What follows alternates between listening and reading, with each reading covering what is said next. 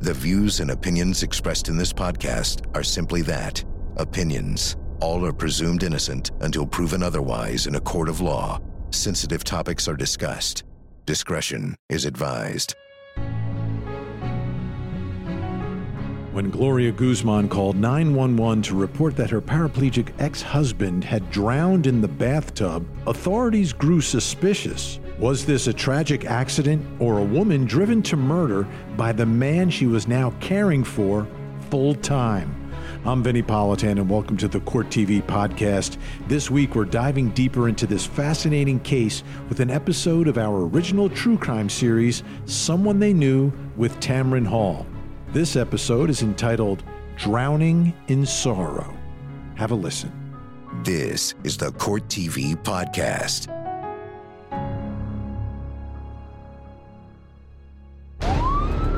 They found a man who was paralyzed, dead in a bathtub. A lot can happen in just seconds. This might not be an accident after all. You have the right to remain silent. At what point, when you're starting to threaten somebody, as a seasoned detective, start to Mirandize somebody? Anything you say can and will be used against you in a court of law. The transcript fills in holes that just can't be filled in. Almost universally, everyone heard a different thing. My God, you guys, what planet are you from? This is the United States of America. We wanted to get to the truth.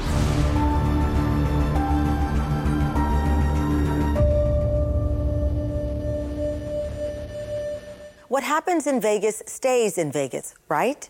Well, not when it involves the death of a helpless man in the care of the seemingly devoted woman closest to him. Was she selflessly tending to his every need, or had she had enough of his 24/7 demands? Was this a horrific accident, or something much darker and more intentionally murderous? There are more questions than answers as this tragic story begins to unfold. Las Vegas is an intriguing, captivating city. It's known for greed, sex, Sin City. You know, the nickname is well earned. People come to Las Vegas because they want to have a second chance at life. They're either running from something or they're coming here for a job. A lot of people move here. We're, in a lot of ways, a transient community. So seeing somebody who is a relatively new resident in a situation that wound up in a court case wasn't particularly unusual, though the facts and circumstances of this one certainly do stick out. The police received a 911 call to an apartment in the northern Las Vegas Valley. The paramedics and firefighters were the first to arrive, and they found a very troubling sight. They entered the apartment and found a man in a very large bathtub that was void of water, and he showed no signs of life. Mark Richards was an incomplete paraplegic, meaning he really didn't have use of his arms or legs. He had sensations throughout his body, so he could feel certain things that many people in that situation can't. But he was bedridden. Gloria Guzman was a 26-year-old woman who worked in convalescent care homes, and by all accounts was a very outgoing woman who spent her early career caring for others who were deeply in need. Gloria was a caregiver. She was devoted to Mark, took care of him. The paramedics had been there before because Gloria had had to call the authorities there to help with moving Mark in the tub. Richard's a tall man. He was 170 pounds, and he can't help it all. And so she could not lift him out. She says he wanted to take the bath because he was uncomfortable. So she put him in the tub, filled it up, and she didn't have a proper flotation device. So she used a noodle, the type of noodle that a kid would use in a swimming pool. And that was positioned behind his back and under his arms. Also in the apartment was her niece. And her niece had spent the night, and she had developed a fever. As she was going back and forth, Gloria's attention was divided. Why on earth would anyone put a quadriplegic in a bathtub and leave them unattended even for an instant? That's a key question here. A lot can happen in just seconds. He was in the tub for hours, and that may seem strange to all of us who are blessed to have the functioning of our limbs and our body. But for Mark, who could feel pain, who could feel discomfort, who relied on pain pills and relied on muscle relaxants for muscle spasms. That time in the tub may well have been soothing. Gloria says that she left the bathroom for about 2 to 3 minutes and she came back and he was submerged. She discovered him with his face down, rolled over in the water of the bathtub. When the paramedics arrive, they discover Gloria in a panic that she was trying to desperately administer CPR. They found a man who was paralyzed, dead in a bathtub with no water. And everyone said at first that they thought it must have been an accident. You know, he couldn't fend for himself, and maybe she just walked away for a few minutes and this terrible tragedy had happened. Both Mark and Gloria were regular users of methamphetamine, a very powerful drug. Both had ingested methamphetamine the night before. And so if both parties are using meth, their judgment is impaired. So is it a meth overdose? There were no witnesses. There was no video surveillance. There were very few forensics involved. It was basically a case of Gloria's word. What the police did conclude is that Gloria was the one person who was responsible for taking care of Mark, so she was the one and only suspect in this fatality. The police started asking questions, and some answers to questions from Gloria made them a little bit suspicious. There were discrepancies in Gloria's story. If you think the situation is as bad as it can get, well, it gets worse. First responders expecting to arrive at the scene of an accidental drowning are increasingly suspicious of the circumstances surrounding Mark Richards' death and life. Responsibility points to his sole caretaker and their unlikely relationship. For investigators hoping to get to the bottom of the bathtub drowning, nothing is clear. We have a disabled person who has almost no use of his body, no use of his limbs, and he's in a bathtub supported only by a pool noodle. If you think the situation is as bad as it can get, well, it gets worse. And the worst part is the backstory to this relationship. Mark Richards was at one point a very vivacious, very active man who was tragically paralyzed in a car crash. He always needed assistance to help him, and that's where they actually met, in a convalescent home. According to both parties, they fell in love when they locked eyes on one another, and Gloria really at first found Mark to be a very interesting individual who was someone that she cared very deeply for. They became romantically involved and they got married. And in this relationship, she became his sole 24-hour a day, 7 days a week, 365-day-a-year caregiver.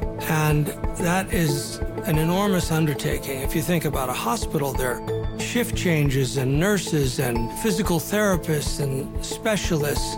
And there's a high degree of education and training and skill that's required to do those kind of jobs properly and safely.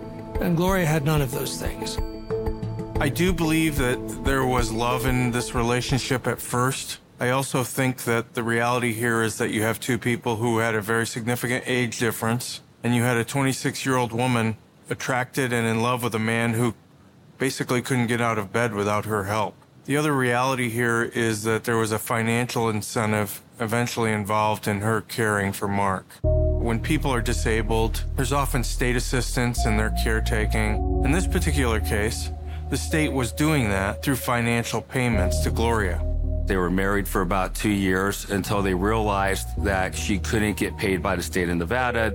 Gloria learned that by being married, she would no longer be eligible to receive $840 every 2 weeks in money from the state. They wanted to get that Social Security payment because Mark was on disability, so they divorced, but they continued to live together, and they were still in love at that time. He was addicted to pain medication. He had been that way for years. There was a lot of drug use in that home. Mark had a bit of a penchant for drugs, including methamphetamine. There were times when Mark was left alone, especially in the bathtub. The bathtub being a place where Mark would seek solace and, from my understanding, would stay in the bathtub for extended periods of time. He needed Gloria to help him get in and out of the bathtub. Sometimes she would be there with him the entire time bathing, sometimes not. So option one is that it was purely accidental, that somehow he slipped off the pool noodle that was positioned to keep him afloat in the bathtub.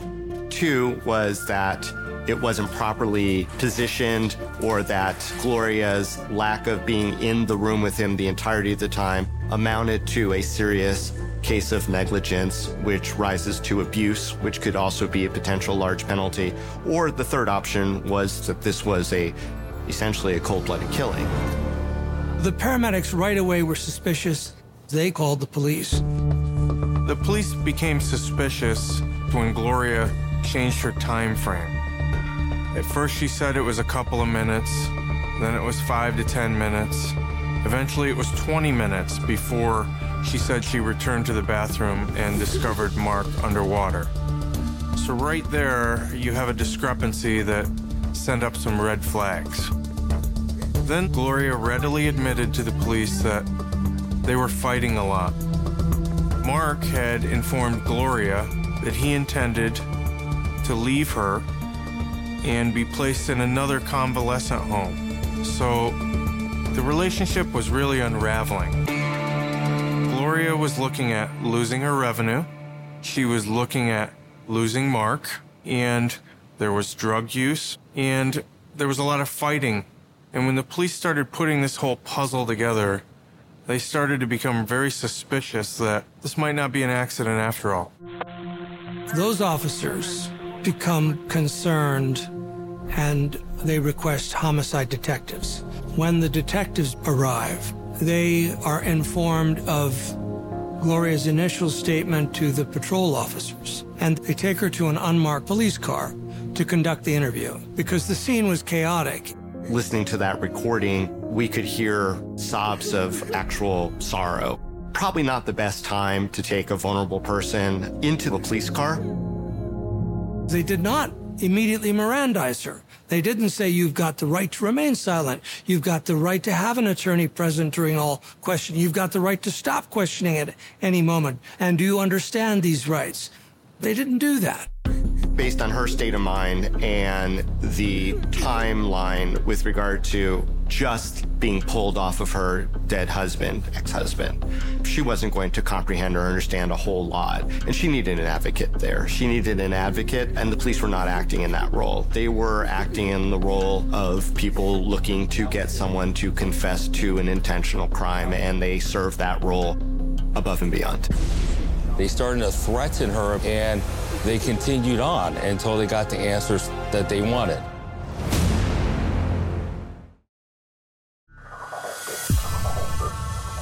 Homicide detectives are keen to get the facts from the only witness to this unexplained death. It's a hectic scene inside, so they bring Guzman, distressed and still likely under the influence of methamphetamines, to their car for an interview. But her story doesn't quite track, and so what is true and what is not is anyone's guess as they begin to forcefully question her. Only the two involved in this tragedy know for certain, and they're either not speaking clearly or they're dead.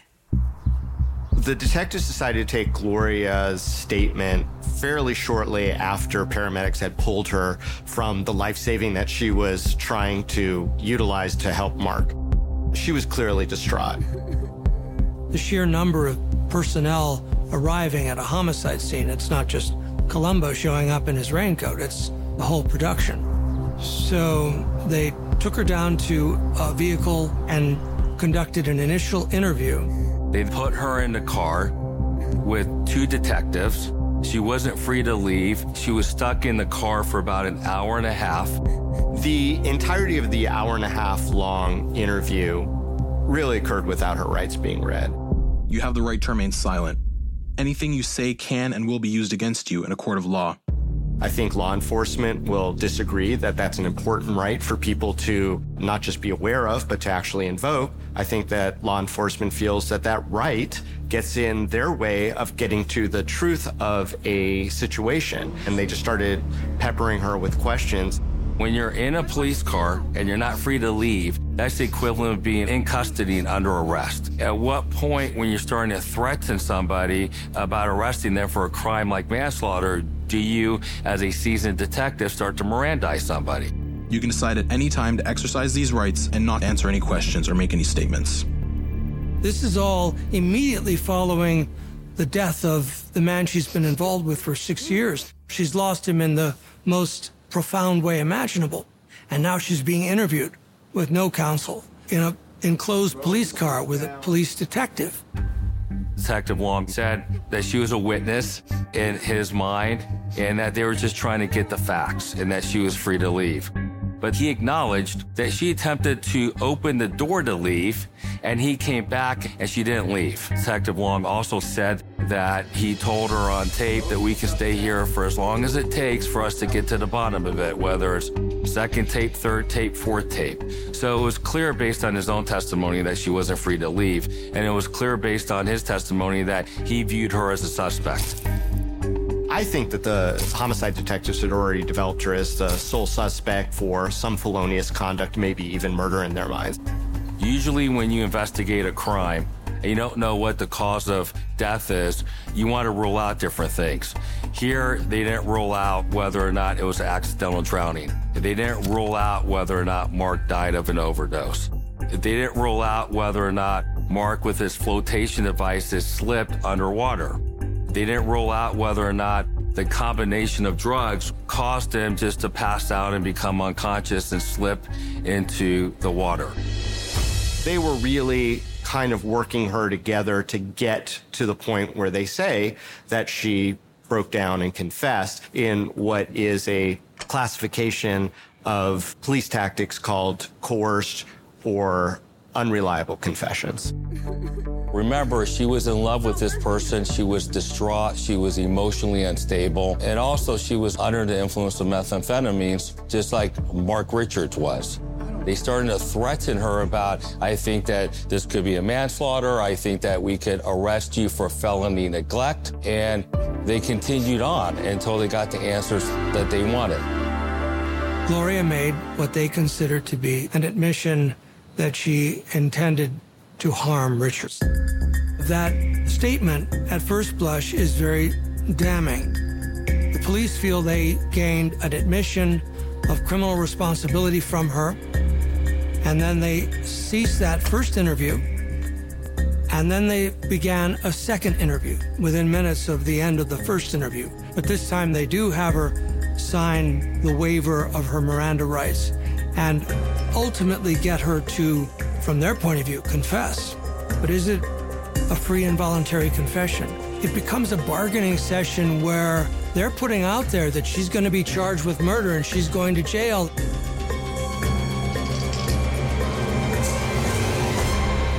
Gloria was charged with murder. It was a $500,000 bail, which was tantamount to no bail, so she had no money and no income. So she was stuck in jail for about 18 months. Was it negligence or was it murder? Gloria lost Mark that day, and now they want to take her life away too. Armed with what the detectives and later the prosecutors believe is a clear confession, Guzman is arrested for the murder of Mark Richards. She will spend nearly 2 years in custody before she finally has her day in court. At the defense table were myself, Ross Goodman, and also Gloria Guzman. She was right there, dressed out, despite being incarcerated at the time in the county jail, and we started our jury trial. She's charged with first-degree murder of her former husband, Mark Richards. Please be seated, and we're ready for Mr. Pace. You going to make the opening statement for the state? Ladies and gentlemen of the jury, Your Honor, and counsel. Bart Pace, he was an excellent prosecutor. He believed in his case completely, and he thought that this was a first-degree murder case. On February 26th, paramedics arrived at the residence of Mark Richards and Gloria Guzman. They found Gloria Guzman performing CPR on Mark Richards. The water was emptied from the tub. There was no flotation device whatsoever in the tub. The only device that could be considered a flotation device was a blue pool noodle on the floor. The moment they saw Mark, they were quite confident he was deceased, but they followed through with protocol, and all signs said he was dead.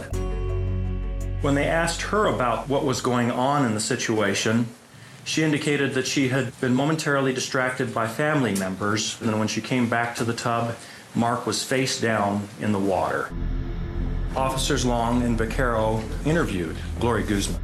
Her stories were vastly varied. Started out with a 3-minute time window that she might have left him in the tub, and that time window eventually expanded to 20 minutes.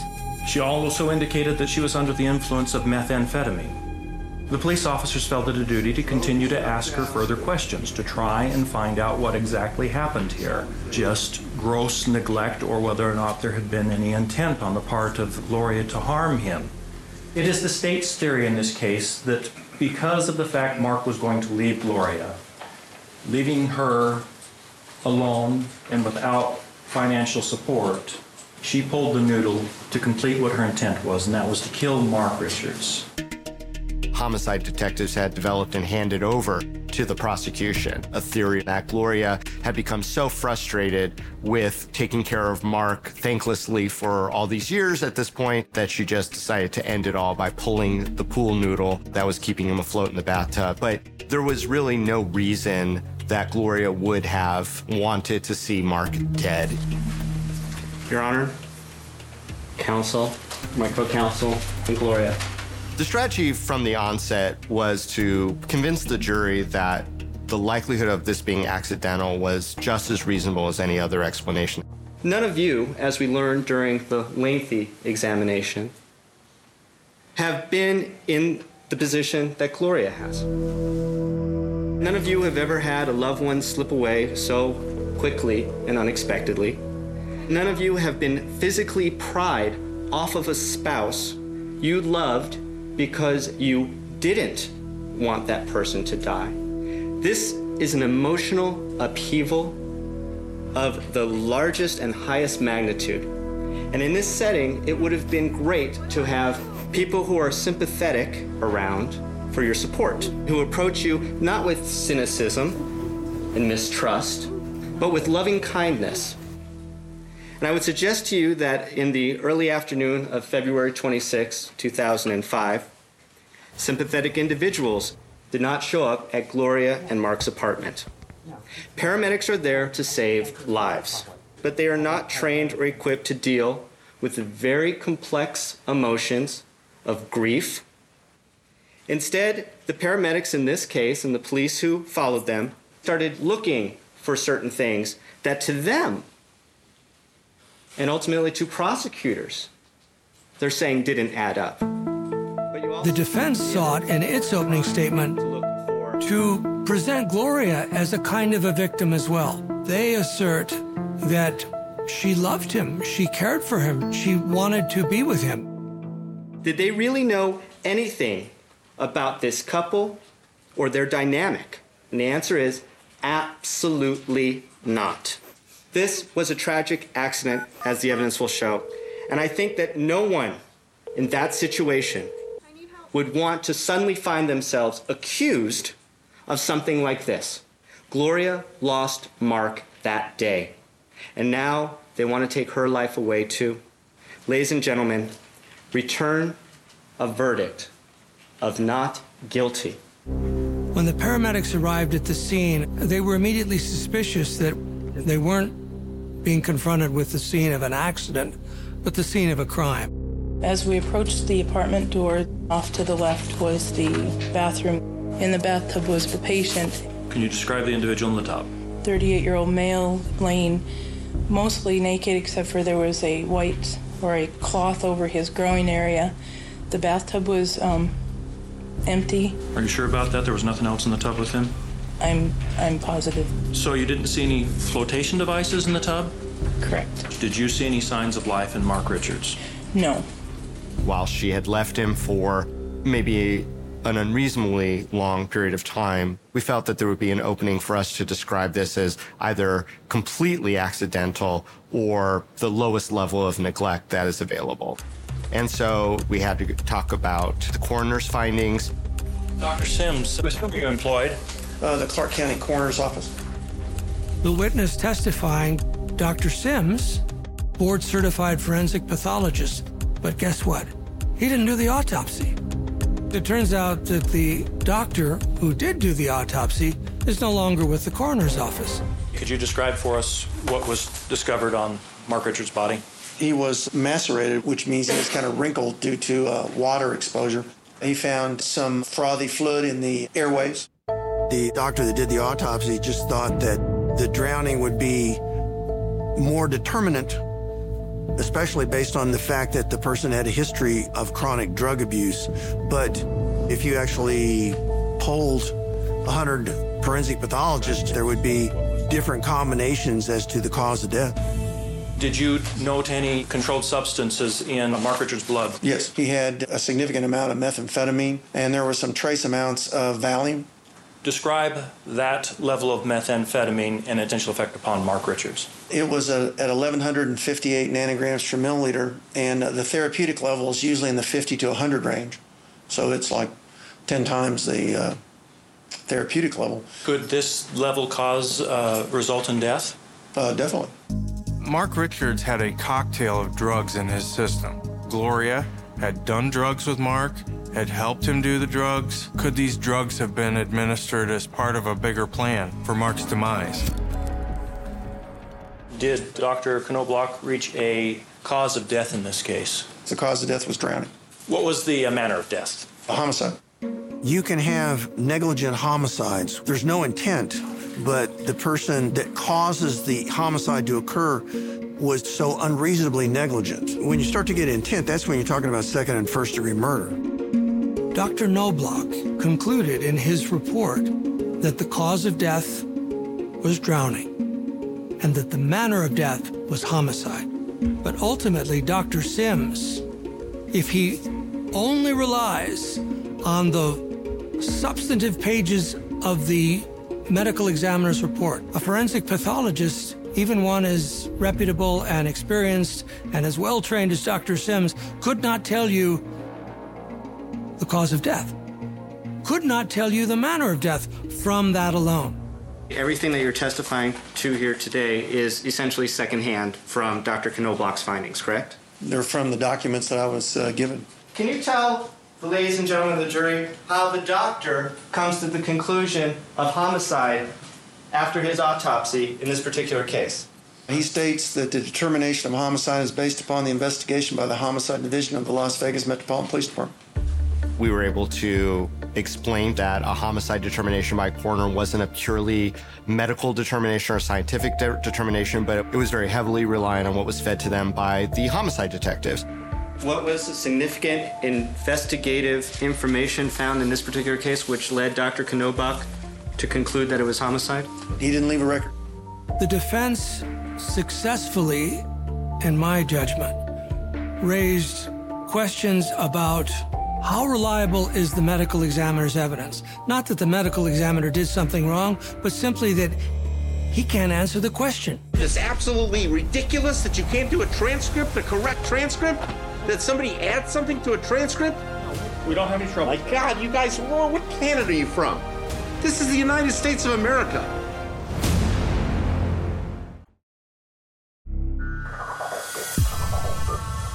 The state has vigorously argued its case, but the defense has raised serious questions about assumptions the police and coroner made during their investigations.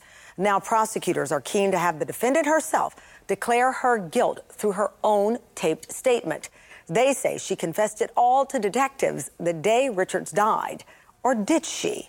You just solemnly swear the testimony you're about to give in this action shall be the truth, the whole truth, and nothing but the truth, so help you God. Would you ever help Gloria take care of Mark? Yes, all the time. In what way? I would help him bathe him, help him take him out of the bathtub. So about how often would Mark have baths? He loved the water. So I would put him in the bath whenever she had time, but it was more likely once a month. They kept saying he hates water, and then one person said he didn't hate water, and then the picture was just, he's there like smiling in water. This is Mark and Gloria. Was this a picture you took? Yes. Approximately what year? That was back in 1989. Is that your daughter, Amy? Yeah. And Mark? What year was that taken? Same year. Can you describe Mark's relationship with Gloria? They were really in love. They were, a typical couple, They had ups and downs, but they loved each other very much. Do you know that they filed for divorce in August of 2002? Yeah. And that was for financial reasons? Yes. Yeah. And what was Gloria able to do as a result of them getting a divorce? She was taking care of Mark to be able to survive because they couldn't make it on his check. She still cared for Mark? She loved him. She loved Mark? Yeah, she loved him with all her heart. At some point, Gloria called you and told you what happened? Right. And then you returned to her house? Right. Can you describe to the jury what Gloria was feeling at that time? She was scared. I couldn't even understand what she was saying. She was crying. Was she distraught? Yeah, she was distraught from everything. I was even shocked to hear what happened, but you could barely understand because she was so emotional. She was crying. I couldn't believe what was happening. It was like a dream, to see what was going on. I couldn't believe what was going on. You were interrogated by the detectives? Yeah. At one part, you said that she fell out of love. Can you explain to the jury why you would have made a comment like that at that time? I was scared to what he had told me before, that he was going to read the Miranda rights to me and put me in jail with Gloria. Why? I didn't do nothing, If I was just telling him the truth, but he didn't believe the truth then. So I just told him he wasn't here. So I could just get out of there and go take care of my sister. That's it.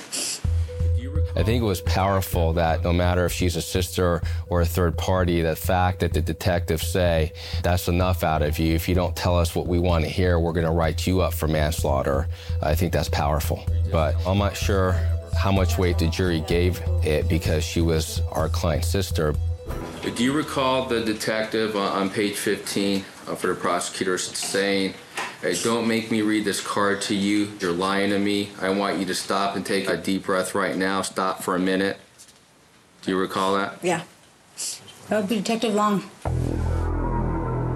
Detective Long testified that initially he wasn't sure whether he was dealing with a criminal suspect or just a witness in an accidental death. We got the call of an accidental death. A man, a quadriplegic, had drowned in his bathtub. We were initially briefed by patrol officers that arrived at the scene before we did and found out what the suspicious circumstances were that we were called. We were going to interview the closest person to the decedent, which would be his live-in caregiver and ex-wife. Gloria had the most information, obviously.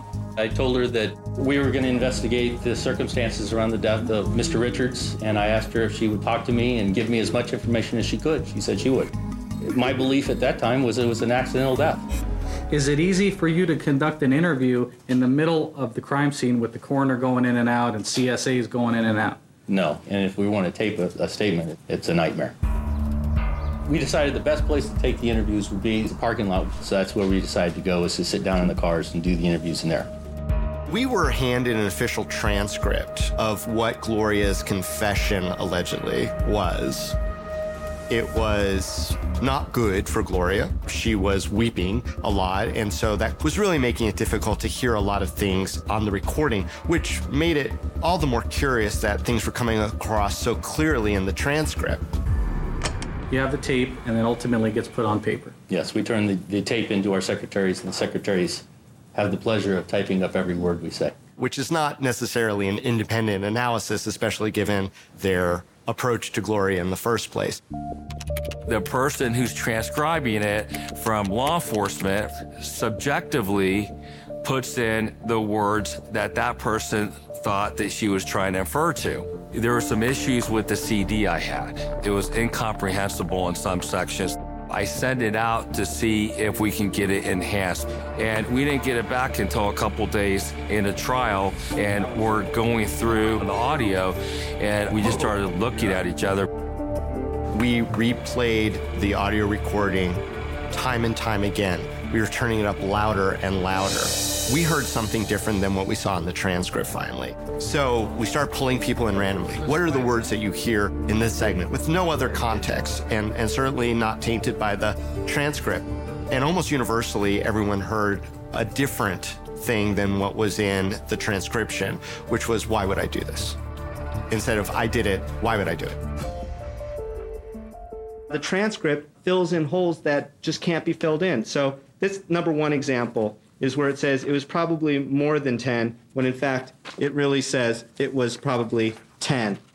We knew if we were hearing it the right way, that the prosecutors would have a hard time in going forward with the trial, because now their credibility would be lost. Because they told the jury in opening statements, you're going to hear from Gloria herself that during the interview that she said that she was mad at Mark and she intentionally pulled out the noodle from underneath him. Now, we had seen transcript errors plenty, but this was so significant and really the crux of the prosecution's case, because after this moment in the recording is when the police absolutely commit to that this was an intentional murder and start asking her very leading questions, which ultimately she just starts saying yes, yes, yes about. I think most of the transcript was probably 98% right. Except for the real important stuff, like when she says, I did it, and on the tape it just says in response, I did. The prosecutor thought she said, I did it. And then the defense said, that's not what it was. It seems to turn the tide a little bit as to whether it was a negotiable case. My God, you guys, what planet are you from? This is the United States of America. This is so important when we're having a homicide case where somebody may go away for the rest of their life, and we've got a transcript that things are added or they're not right. Nope. Her life's at stake. Why don't we correct it now? We want to get to the truth, too. We're trying to get to the truth. The prosecution's reliance on the confession was now on very, very shaky ground. A curveball is thrown. A discovery is made. In this case, a factual discovery that the transcript doesn't match the recording on a key point. And this becomes the straw that breaks the prosecution's back and brings them to the negotiation table. They were trying to save this woman from a lengthy prison term. First-degree murder was 20 to life. What is your formal plea? The murder trial is already underway, but a serious discrepancy in the transcript of Gloria Guzman's taped statement has been discovered. This could completely change her future, her life. Realizing the dangerously shifting ground upon which the prosecution built its case, attorneys from both sides feverishly negotiate a plea bargain. But until the presiding judge approves the deal, this case is anything but over.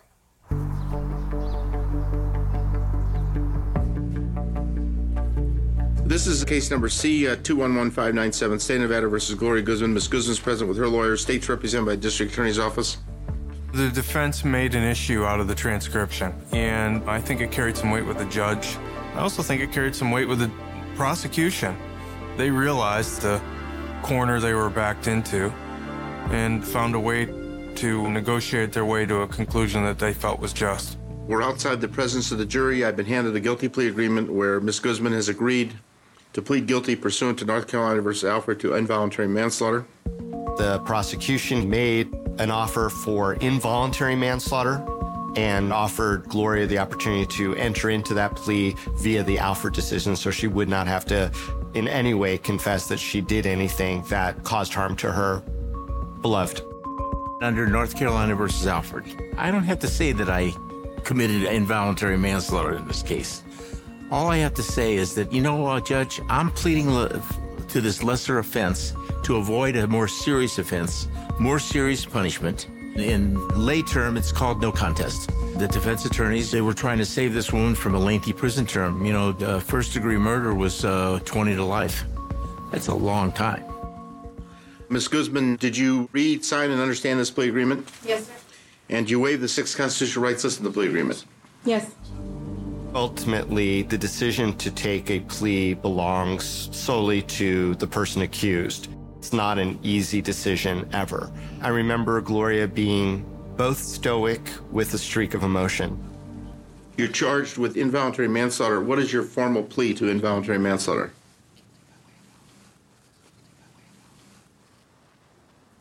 Guilty by way of Alfred? She pleads guilty to involuntary manslaughter, to having done a lawful act. It was a lawful act to bathe him, even if it was a terrible judgment call, but it was not illegal.